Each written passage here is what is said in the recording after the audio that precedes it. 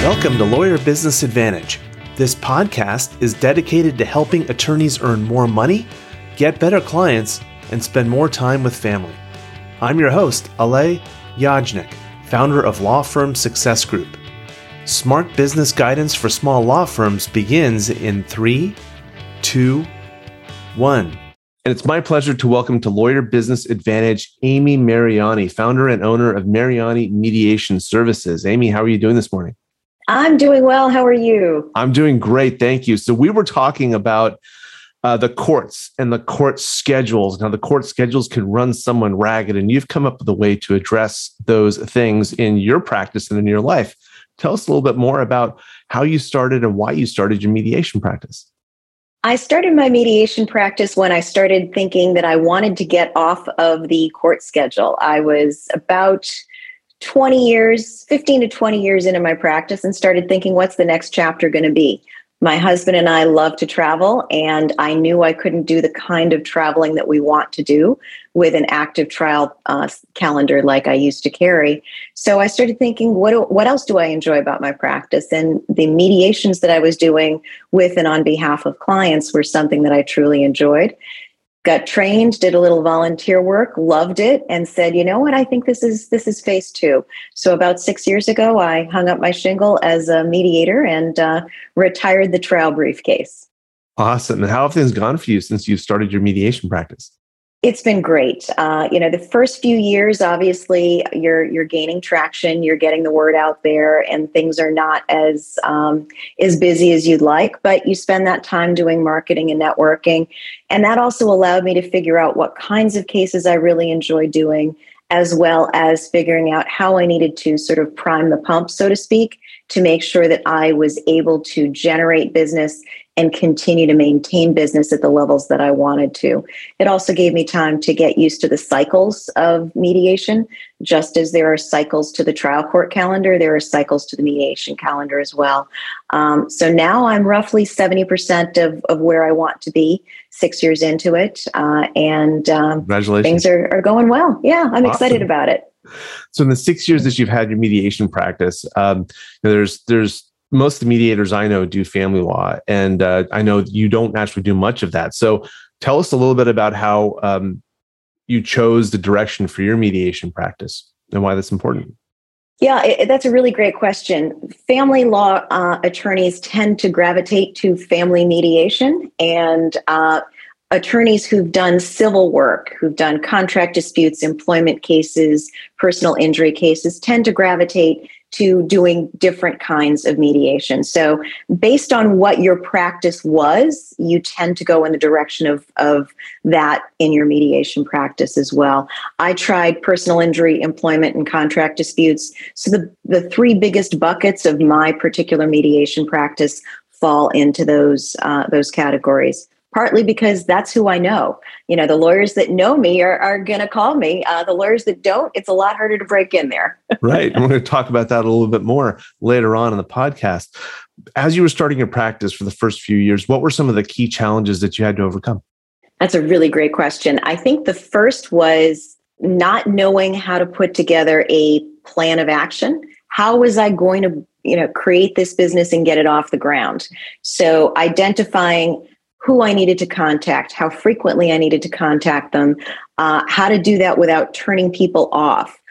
Figuring out that whole marketing side of things was a little bit different from the practice of law that I'd been doing, which was primarily focused on Fortune 250.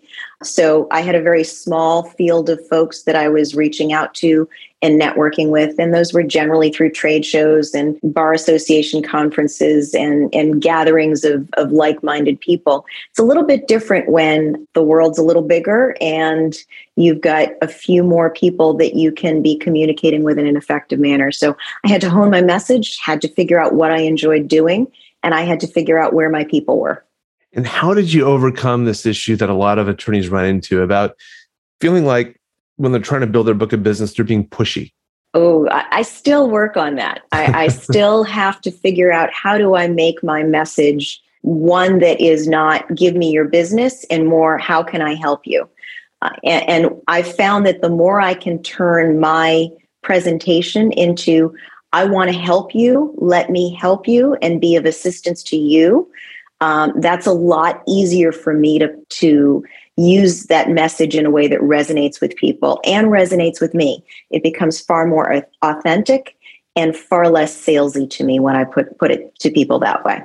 Very cool. I love that. If you keep that in the top of your mind, that what you're doing is actually trying to serve others, it makes those contacts and outreaches so much easier. Definitely. Yeah. The other challenge I hear from a lot of attorneys that are doing these types of pivots is they're actually in some ways reinventing themselves, but they're reinventing themselves within their own sphere of influence. So everyone that you know, everyone that trusts you, everyone that's worked with you, now they're supposed to think of you, and instead of you as this fantastic trial lawyer, now they're supposed to think of you as a mediator. So how did you kind of work your way through that kind of a rebrand? That is something that I'm still working on because, quite frankly, the bulk of my business does not come from people that I worked with or directly against. The bulk of my business comes from people who were introduced to me by those folks. So getting that rebranding among the very people that I thought were going to be my consumers actually is not what's led to business success for me. It's using that network of folks to introduce me to more folks who have in turn become my consumers. Yeah, and I'm not surprised you had that experience. Most of us who have done this kind of thing have had exactly the same experience. And it's not just attorneys that are trying to rebrand that run into this. It's pervasive in insurance. When a new insurance person is starting out, their first thought is friends and family are going to sign up for my insurance policies. And that almost never happens. In my case, because I had 17 years in Silicon Valley, when I started my business coaching practice, and to this day, none of my clients have ever been people that I've worked with. They've all been people that have been referred to me by people that I've worked with. And sounds like you've had a similar experience. And so attorney entrepreneurs, if you're listening, just note, if you're doing a rebrand, people know you for what they know about you. They trust you for what you've done for them. And it's going to take years, if ever, to transition that relationship to something else. And so rather than approaching them directly and asking them for their business or to help you out, you're better off asking them for their help in building your business by referring you to others and giving you other opportunities to talk about your firm. I couldn't agree with you more there. That's really where I've gained traction, is by utilizing the people that I know to gain introductions to the people that I want to get to know. And that's been of tremendous success for me. Very cool. And Amy, apart from that component, which is networking and leveraging your relationships for introductions, what other marketing do you do? I do very little because mediators are almost always chosen by word of mouth. The cold calls that I get are usually cases that I don't want to take. So I'm actually in the process right now of going through my website, updating the language on my website to reflect precisely what I do. And get rid of the calls that don't make sense for me to take any longer. When you first start out, you often cast a broad net and don't hone your message in a really refined way because you want to make sure you're not missing out on business. And as my business matures and grows, I am taking that message and making it narrower and narrower and narrower in terms of the types of cases, in terms of the size of the cases, so that I'm getting really the people that I want to be working with. And my website itself and my other promotional materials will automatically not turn off, but turn away people that aren't a great fit. I love that. And I want to dig a little bit more into that. I'm going to give you some advance notice here. I would love for you to share your message with us on the air. But before we get to that, this is a discussion I have with clients a lot, and clients have had with other, coaches and consultants, refining your message. But first off, defining your message. Tell us about the journey you went through when you've crafted your message, because you did that at the beginning. And then sounds like you've made some changes along the way. How did that process go for you? Because clearly it's top of mind for you. How did you know it was time to make some changes? And how did you figure out what changes to make? That's a really, really difficult question to answer. There's a lot there, I know. in a short period of time. But the gist of it is, when I started out, I wasn't sure exactly what the best cases would be for me. I had a feeling that they were probably going to be those employment, personal injury, and contract-based disputes that I had handled in the past. but I wasn't quite sure where I was going to gain traction in the market. So I set my rates a little lower than I saw the rates of people that I would have viewed as my peers in terms of experience, et cetera. And I deliberately kept my messaging broad. My overarching message was, I can help you move from conflict to resolution, which is very broad brush. Now I'm trying to really get across that I'm the person you want to call when you have a high value case that involves business interests, either in the personal injury context, it would be a manufacturer of a defective product. In the employment case, it would be the employer and an employee. In a business dispute, it would be two businesses going at each other, or partners in a business that want to basically get a business divorce. So I'm trying to make sure that my message now is all about, you shouldn't be calling me for the case that's worth $5,000. You should be thinking of me for the cases that are six figures plus. Got it. Love it. Love how that's evolved. And what geography, Amy, do you cover with your mediation practice? Initially, I started out just in the Boston area because of the fact that time is money in mediation, just as it is in the practice of law. And most people, unless it's a really, really high stakes case, don't want to pay a mediator's travel expenses and all of the associated time and cost that goes along with that.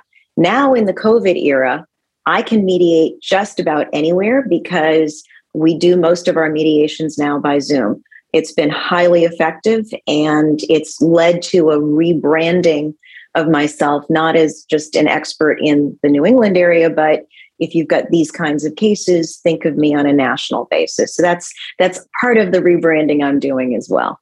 That is fantastic. You know, what I love about your honest answer there is that you started off really broad, and then you've refined it over time. And that's the message for attorney entrepreneurs that are listening.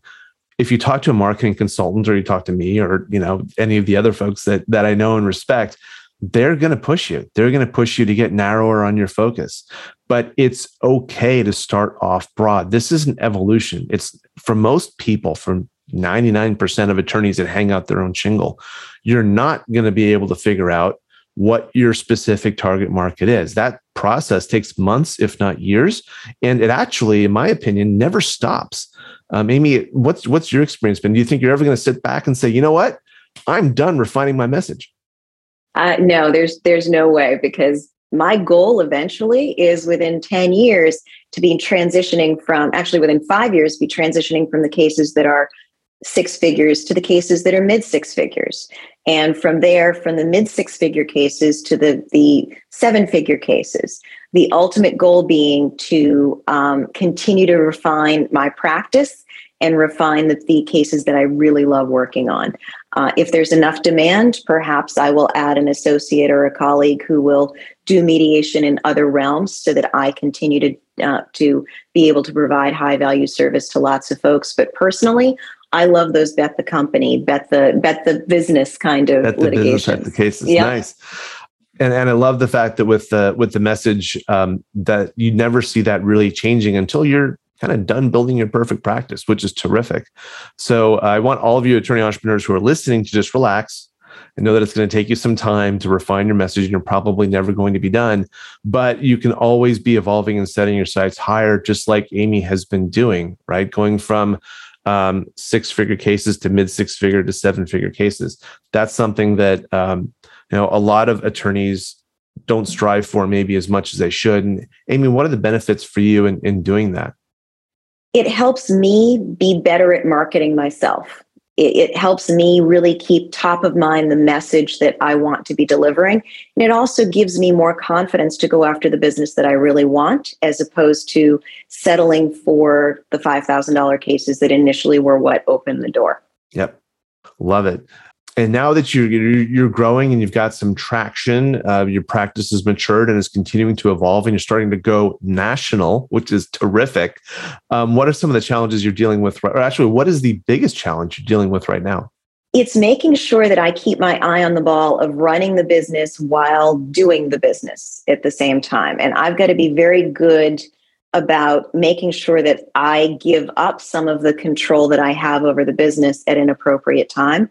Right now, I'm still small enough that I can devote 3 or 4 hours a week to making sure that I've got all the bills paid and all my organizational stuff is done and everything. But we'll reach a point, I think, in the next year or so where it's going to be important for me to pass off some of those responsibilities to someone else, to outsource them so that I am using my time in the most efficient way possible. And for a control freak, that's a really hard thing to do.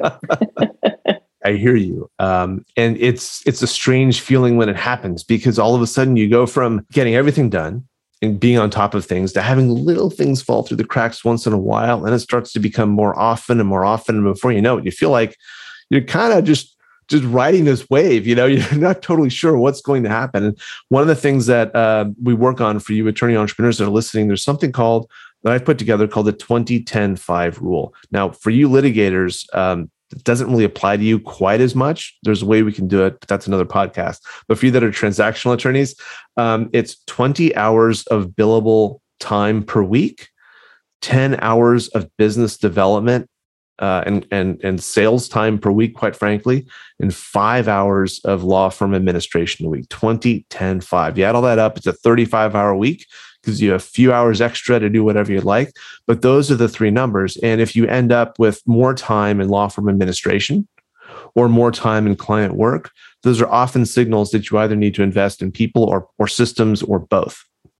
If your marketing is more than 10 hours a week, and I know 10 hours sounds like a lot, but if you're building a practice, it's not. If your marketing is more than 10 hours a week and you're not getting the results, you need to take a hard look at your marketing and think about what needs to change. And if your numbers are lower than either 20, 10, or 5, well, you need more business. So does that make sense, Amy? I love that, Oleg. That actually resonates with me because I have a direct correlation between my revenue and the amount of time that I spend marketing and networking. There's a direct correlation. And I know that if I put in 10 hours of marketing in 1 month, I'm going to have a lot less coming in revenue down the pipeline than if I spend 20 hours in marketing in a month. So it's a really, really great analogy. Thank you very much. Yeah, it helps attorneys get off the revenue roller coaster by hiring in time, right? That's what we're trying to do. So Amy, as you're thinking about what's ahead for your firm over the next year and a half, what excites you? What really excites me is a new initiative that I have in terms of the marketing and networking, and that is getting out and speaking more to folks like you and doing a little bit more writing and really helping people to understand what the value is of mediation. I'm really trying to educate people out there, litigators included, that mediation can be really valuable early on in the process. So I can get involved in a case even before litigation is filed, saving you and your client tons of time and tons of money, making you look phenomenal in front of your client. And your client's going to think that you're the best thing since sliced bread. You saved them years of litigation, thousands of dollars in cost. And guess whose name is going to be on the top of their lips anytime anyone ever asks them for a referral for a lawyer? Yours. So I'm really trying to get that message out there that thinking of me helps you and your long-term business strategy. And now you can provide that service on a national scale, which is fantastic. So if an attorney wants to connect with you, what's the best way for them to do that? There are 2 ways of doing that. You can certainly look me up on LinkedIn, Amy Mariani. And the other place you can go is to my website, marianimediation.com. Amy, thank you so much for joining Lawyer Business Advantage. It was a pleasure having you on the podcast today. My pleasure. Thank you so much. Everyone, that's Amy Mariani with Mariani Mediation Services. And that's a wrap for this episode of the Lawyer Business Advantage podcast. One thing that would really help both us and other new potential listeners is for you to rate this show and leave a comment in iTunes, Stitcher, or wherever you tune in to listen. And I want to hear from you. So connect with me on LinkedIn and let me know what you think of this episode. And if you are a solo or an owner of a small law firm and you're looking to earn more money, attract better clients, or reduce your stress, we would love to talk with you to see how we can help. Request your free law firm assessment by visiting lawfirmsuccessgroup.com. Again, that URL is lawfirmsuccessgroup.com. We look forward to talking with you soon. Thank you for listening. My name is Ale Yajnik. Until next time, remember, you can seize freedom. You can embrace happiness. You can build your perfect practice.